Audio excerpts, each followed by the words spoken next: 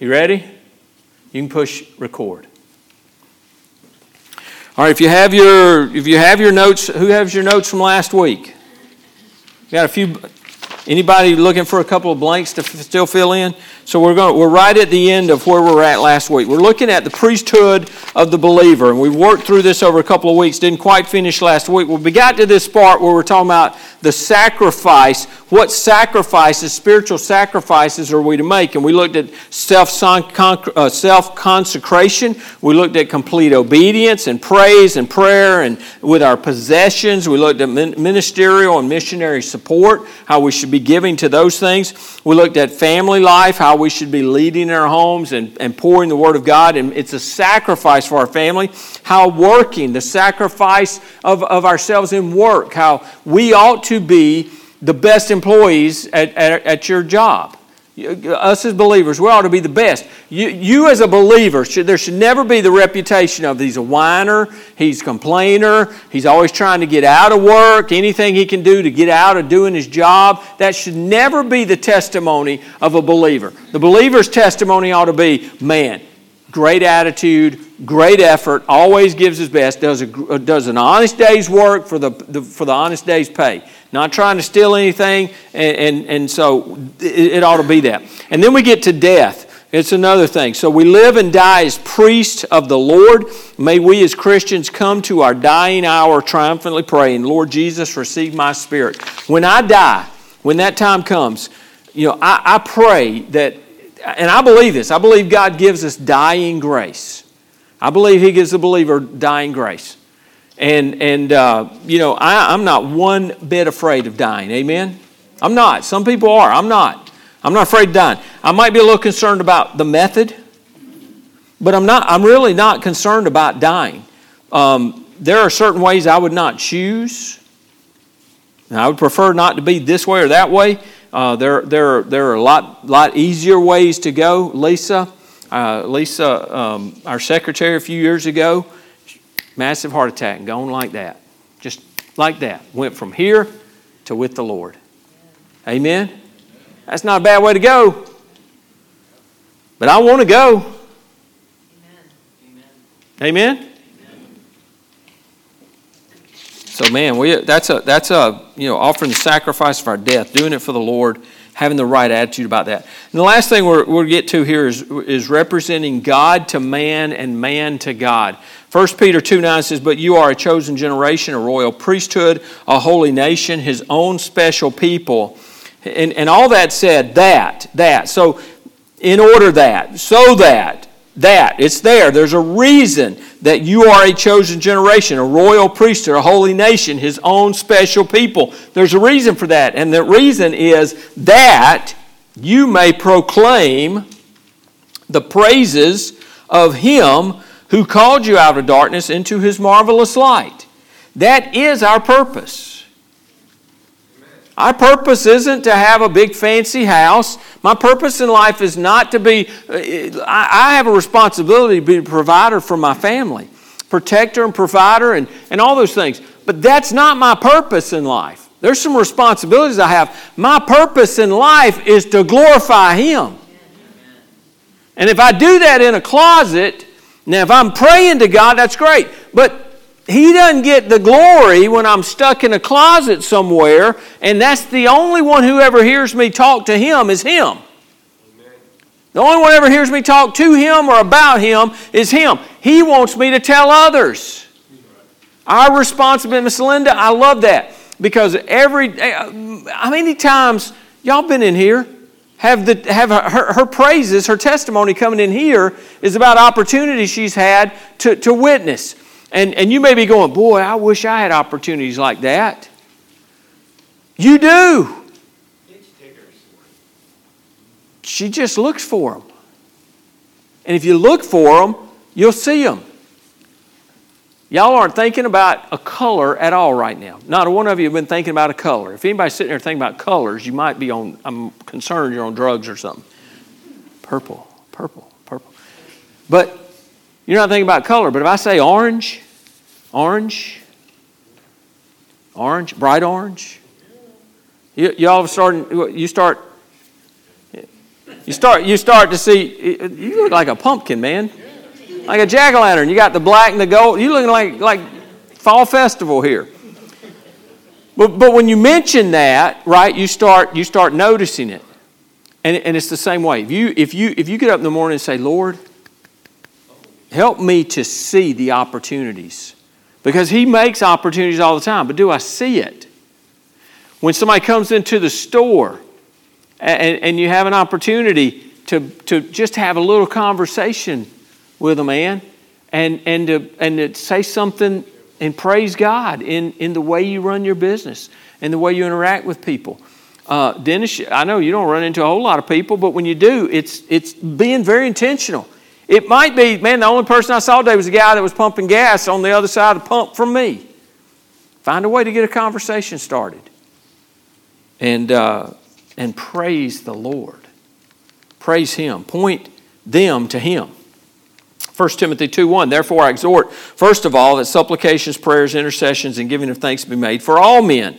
This speaks of the responsibility to witness to others about Christ as priests of God in a sinful world. We're a royal priesthood with a purpose, to declare the praises of Him who called us out of the darkness of sin into the wonderful light of God's forgiveness. As the light of the world, we, His priests, are to declare the gospel of God to the world. That is, the people of the world. That's our responsibility, is to share the gospel with those around us. His priests are to tell them that God will deliver them from their own darkness to His marvelous light. As much as the world may hate God, God's ways, and God's people, the world needs us. And because they hate us, doesn't give us reason to just cower back and to say, well, you know what, they hate me. I'm not going to share with them. You know why they hate us? Because they need Him.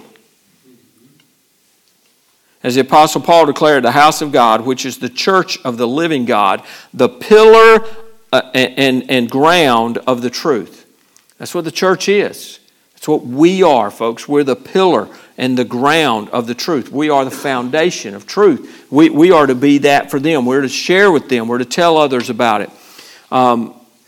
Jeffrey Jones, in the book We Are Baptist, and I think we've quoted from this a few times, and we'll quote from it some more, but the book We Are Baptist, written in 2001, says, the priesthood of all believers has far-reaching consequences for every Baptist.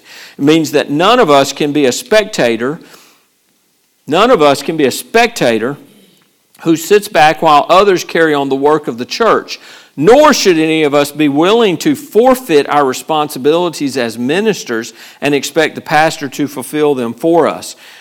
Folks, you can reach people I can't reach. You know, I think a lot of times people felt like, well, it's the pastor. You hire a pastor, he's professional. You know, he gets paid, so he's supposed to do all that. I've been in churches. I've been in some smaller churches where they expected the pastor to do everything. He was supposed to cut the grass, clean. He was the janitor. He was the lawn man. He was the hospital visitation.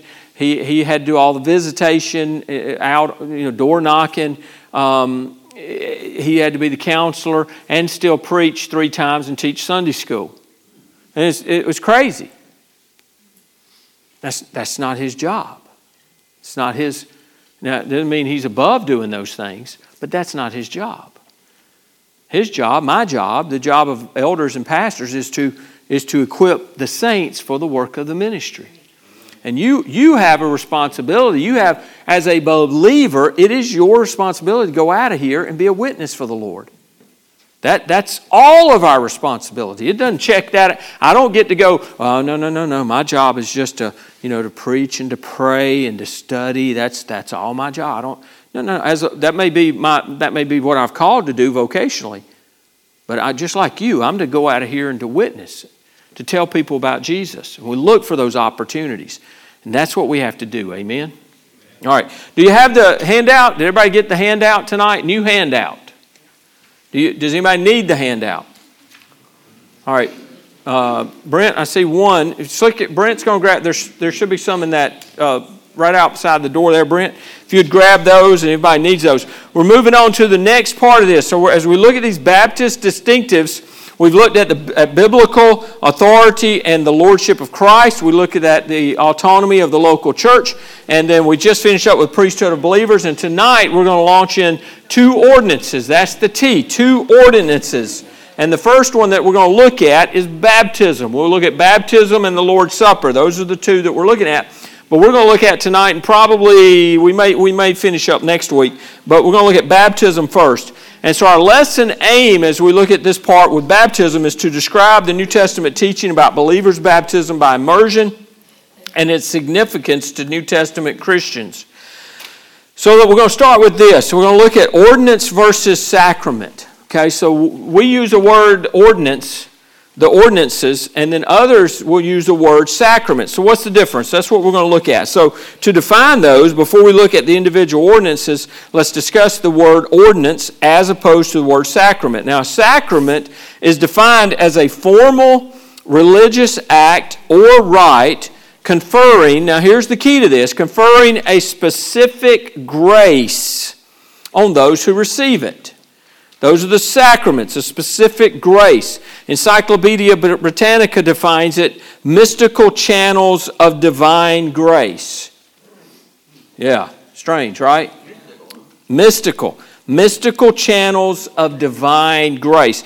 This falls in line really with what we just looked at with the whole professional priesthood, that the priest had special powers of sacrifice. Remember what was the word?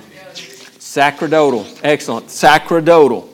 The sacrifices, the sacraments. There were special powers. There were mysterious things in that. And only certain ones had it. They had to be, there's some very mystical things. Most Protestants observe the sacraments of baptism and communion or the Lord's Supper. In the Roman Catholic Church, Eastern Orthodox Church, and other related traditions, there are 7 traditional sacraments accepted. The Catechism 1113 of the Catholic Church states, the whole liturgical life of the church revolves around the Eucharistic sacrifice, or i.e. Mass, and the sacraments. There are 7 sacraments in the church: baptism, confirmation, or chrismation, which is that and confirmation are very similar. Then there's the Eucharist, which is communion for them, penance, which is confession, anointing of the sick, holy orders, and matrimony. Now, in contrast to sacrament, the definition of an ordinance is, in its most technical form, a law or rule made by an authority. I'm going to get to the definition that's in your notes in just a moment. But in a technical sense, in the technical form of this word, it's a law or rule made by an authority such as a city or a county government. So an ordinance is a law or rule made by someone who's in authority. That's the idea of an ordinance. A broader definition would be simply an authoritative rule, law, decree, or demand. So an ordinance in the New Testament church is purely a divine command that Jesus gave to his followers to observe as part of our worship and allegiance to him. So sacraments have mystical channels of divine grace. That's the idea with sacraments.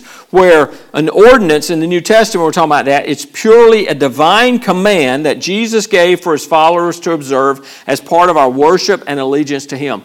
Biblically, we find the concept of an ordinance in the words of Jesus in the final part of the Great Commission. When we get to verse 20, Matthew 28:20, teaching them to observe all things that I have commanded you. The things the Lord's commanded us, the things the Lord's told us and taught us, told them, they're to tell others. We're to tell others. So those are things that came to us, and we're to tell them to others.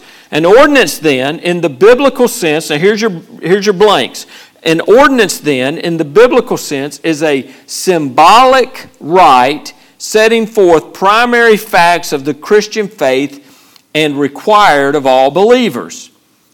Now, I'm going to get ahead a little bit right here, but we're commanded to be baptized as a believer. And once we're saved, we're commanded. We're commanded to go and make disciples, baptizing them in the name of the Father, Son, and the Holy Ghost.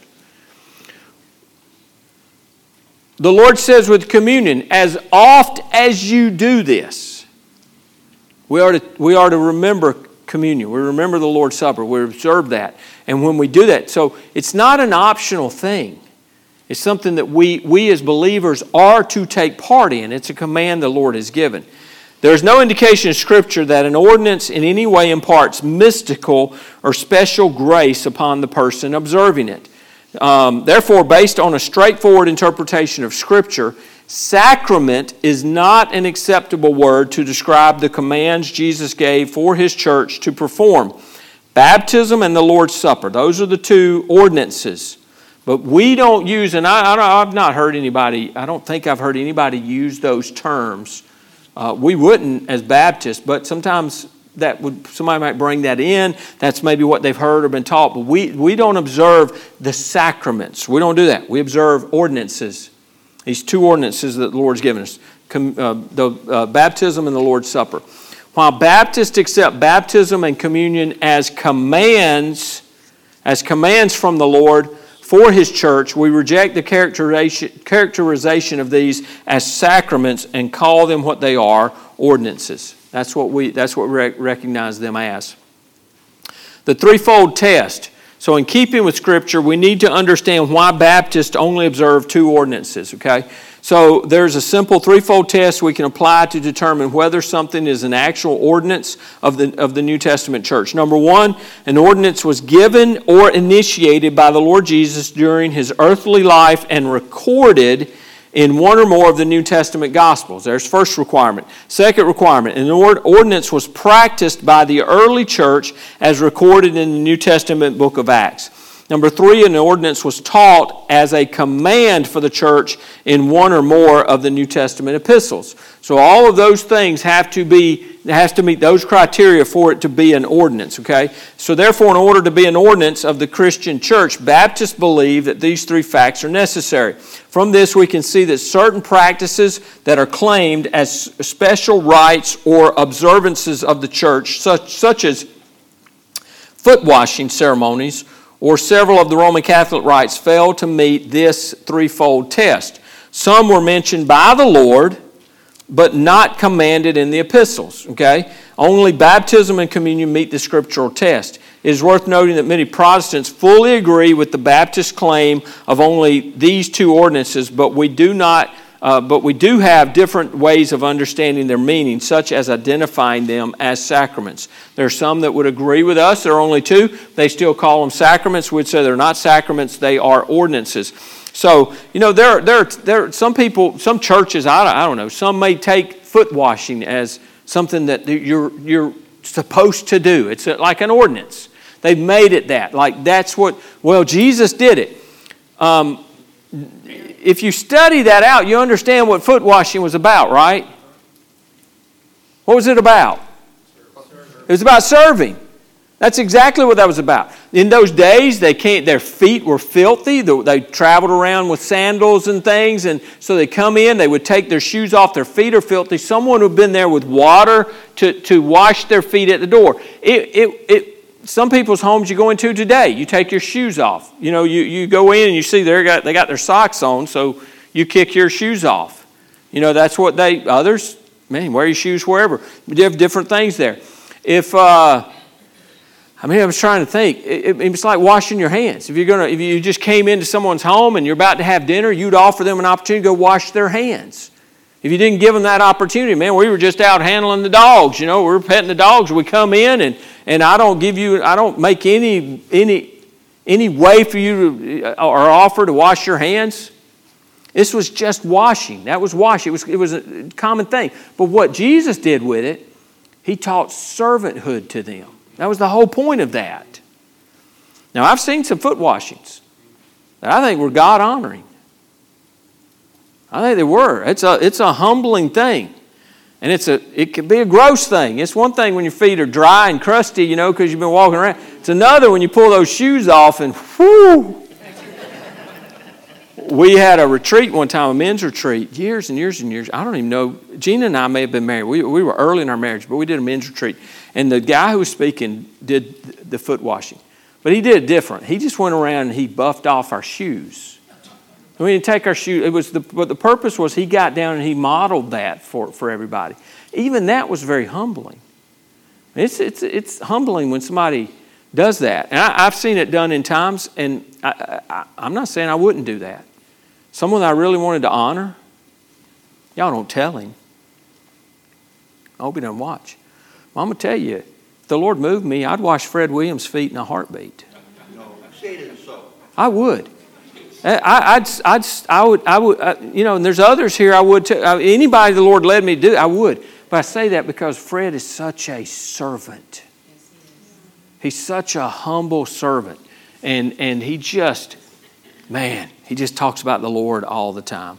And he's just so humble. If there's something that needs to be done, I just mention it's done. Sometimes you don't have to mention it. It's done.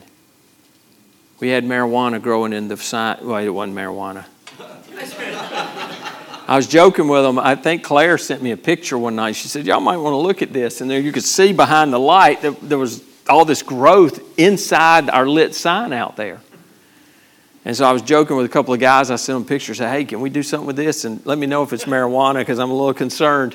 It wasn't. I mean, this is Geneva. So, hey, just being real.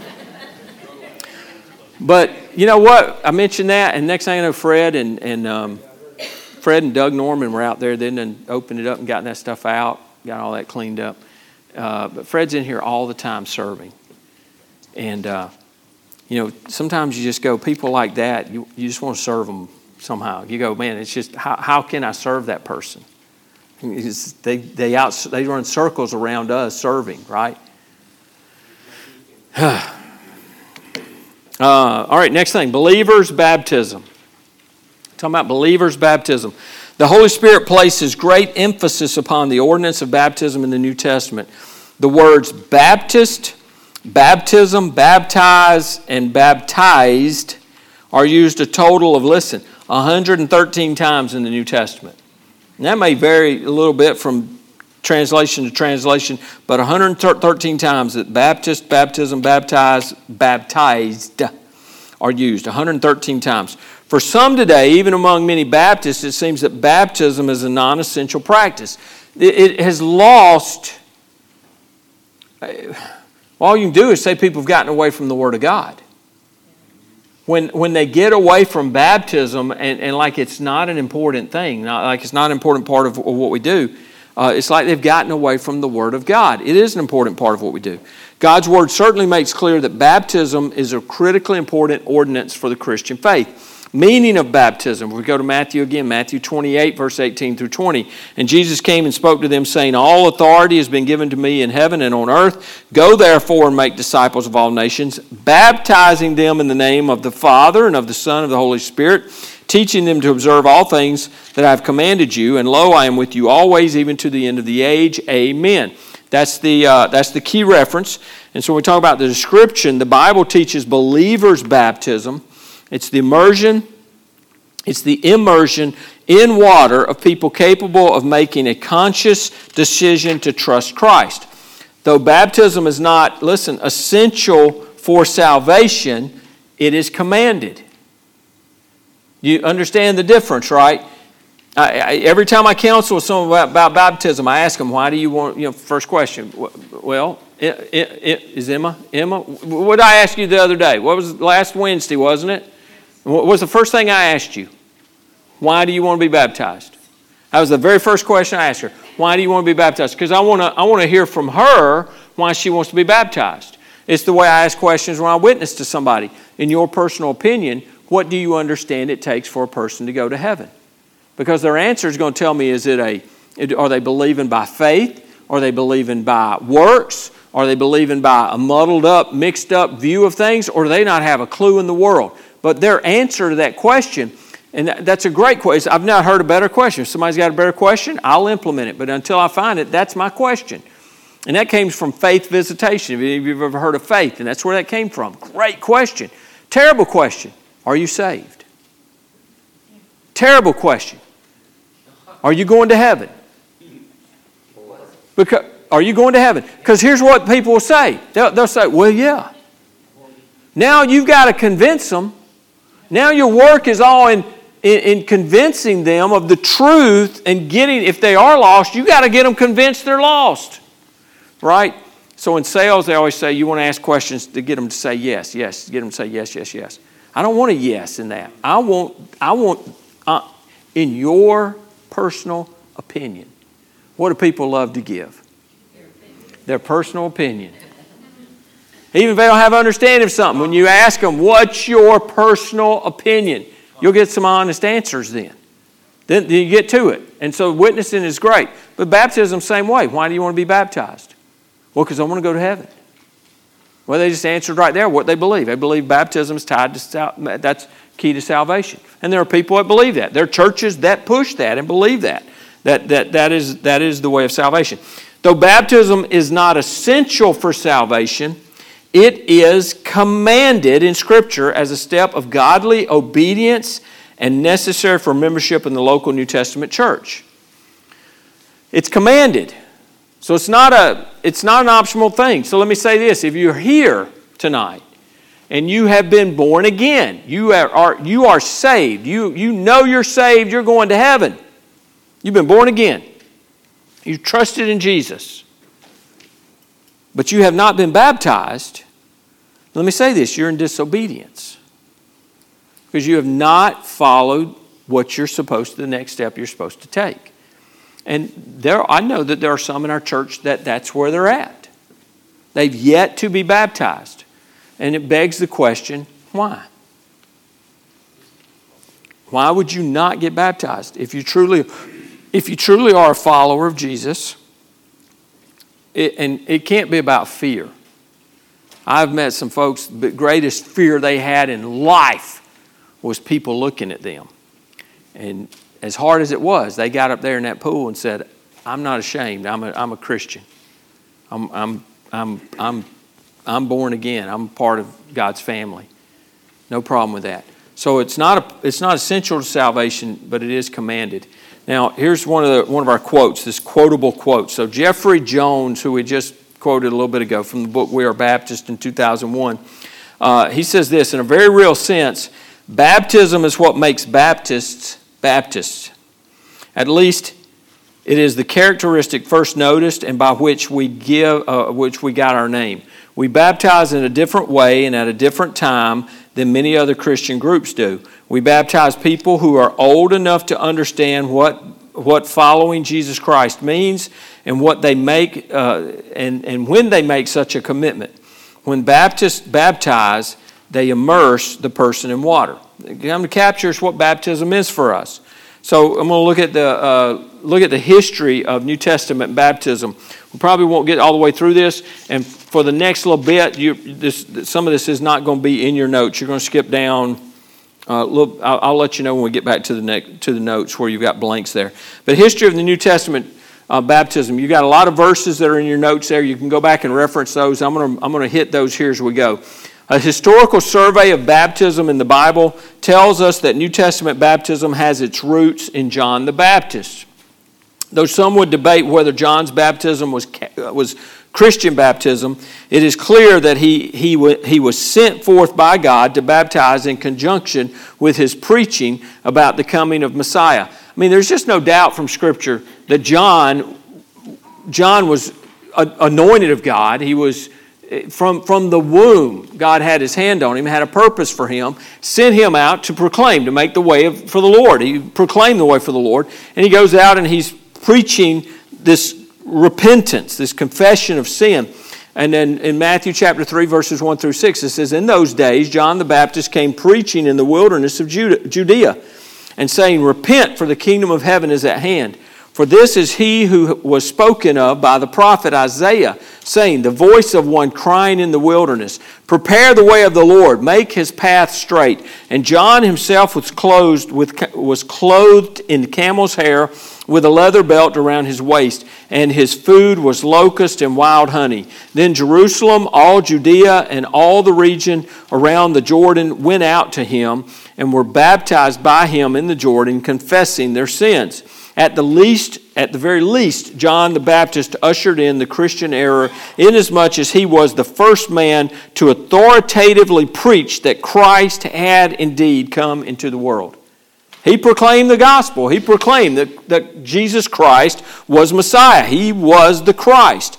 Jesus said in Luke 16:16, the law and the prophets were until John. Since that time, the kingdom of God has been preached and everyone is pressing into it. It seems that at least some of Jesus' disciples were baptized by John the Baptist. In John chapter 1, verse 35 through 37, it says, again, the next day John stood with two of his disciples, and looking at Jesus as he walked, he said, behold, the Lamb of God. The two disciples heard him speak, and they followed Jesus. These were some that had been following John and were his disciples. And the Lord comes. What did John do? He said, hey, no, y'all right here. Y'all get back. They didn't do that. He pointed to Jesus and said, behold, the Lamb of God. And the two disciples heard Jesus and took off and followed Jesus. In the most notable baptism in human history, Jesus himself walked about 60 miles to be baptized by John in the Jordan River. Matthew 3:13, that Jesus came from Galilee to John at the Jordan to be baptized by him. As his ministry unfolded, Jesus Christ and his disciples baptized his followers. John 3:22, after these things, Jesus and his disciples came into the land of Judea, and there he remained with them and baptized. John 4:1, therefore when the Lord knew that the Pharisees had heard that Jesus made and baptized more disciples than John, though Jesus himself did not baptize but his disciples. So the baptism was going on. Jesus and those that followed him were being baptized.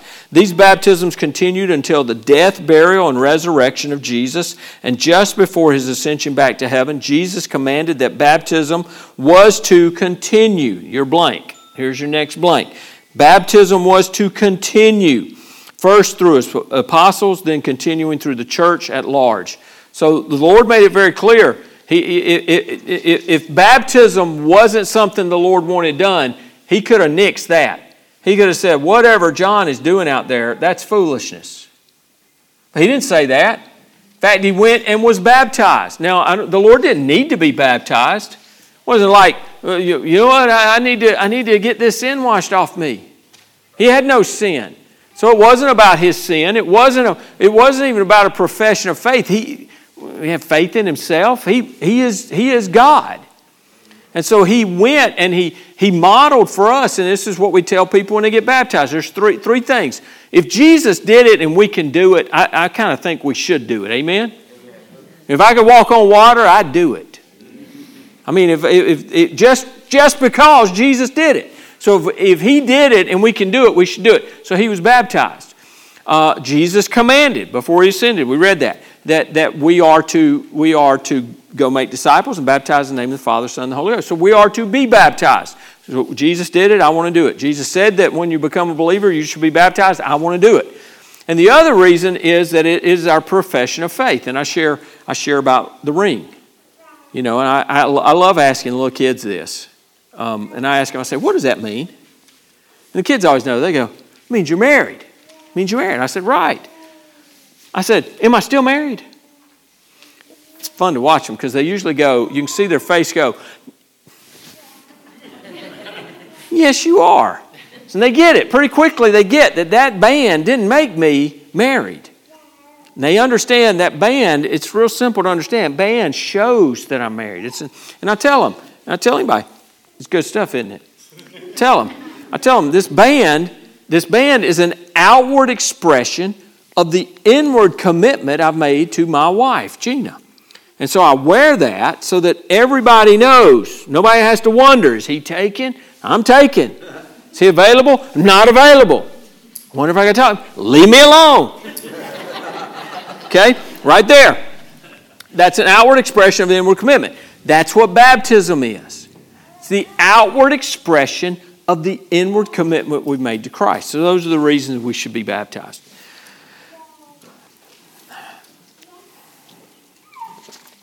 Okay, real quick, and we're almost at a good stopping place right here. Baptism as a person's individual testimony of faith in the risen Christ continued with the infant church as seen in the book of Acts. When you read through the book of Acts, you see baptism all through there. We see specifically the following people baptized upon their profession of faith. Converts on the day of Pentecost. Remember that? They believed and were baptized. Converts in this revival at Samaria. The Ethiopian eunuch. He believed, and they got down and got in the water and baptized him. The first Saul Paul, Acts chapter 9. He was saved on the road to Damascus, and he was baptized. The first Gentile converts in Acts chapter 10. Lydia, where we've been learning about, in Philippi. First convert in Europe. The first convert in the Roman Empire, that part of it. But when they went into Philippi, the first convert was Lydia down by the and what happened? I mean, her family. She takes them home, tell them what you told me, and they baptize them. The Philippian jailer, he believes. He takes Paul home. Paul and Silas takes them home, cleans them up, washes their backs, feeds them and his whole family. They preach the gospel to the jailer's family. There's bunches of them saved, and they get baptized. Crispus in Acts 18, just to name a few. So we see that is the mode when we see in the book of Acts and the way the early church was doing it. Throughout Acts, we find that all of those who embraced Christianity were immediately baptized after the profession of faith in Christ as Savior. You know what we really ought to do? This is what we ought to do. Somebody comes forward and they make a profession of faith. We ought to have water in the pool all the time. And we ought not worry about having you change your clothes. See, we do these things because of convenience sake. We ought to go up there and get wet. Someone makes a strong, clear profession of faith right here, knelt down. Daniel, that day right there, we should have gone back that day. We should have. That would have been the New Testament way. We really should. Here's what we do. Well, we got to watch them. We got to make sure they're really a believer.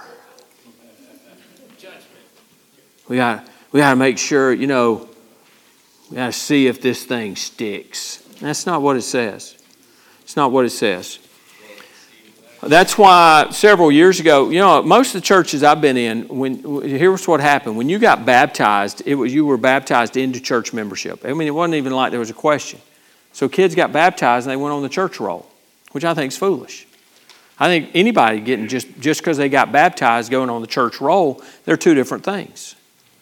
They're two different things. So we disconnected that. We unhooked that car on the train a few years ago. So somebody gets saved, let's baptize them. They want to join the church, they go through the process like everybody else. We do the membership class, we let them hear who we are, and they make a conscious decision then, understanding what we believe as a church.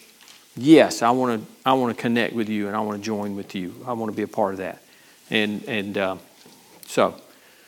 But we ought to do immediately. Ought to do more immediately.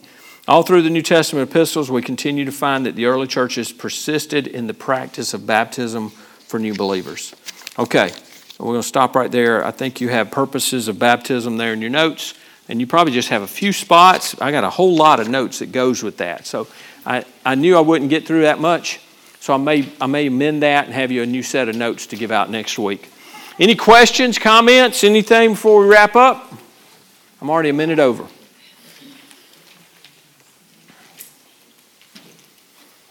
All well?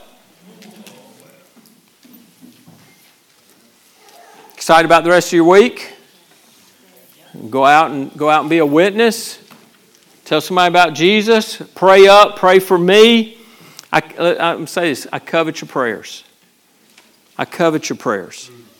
Pray for me. I beg you to pray for me. As I prepare each week, I want to bring you clearly what God would have you to have. So pray for me as I study and prepare and all that. Just pray for me. All multiple ways. Cover me, please. I pray for you. You pray for me. All right? Todd Brain, stand up, brother. Close us in prayer if you don't mind.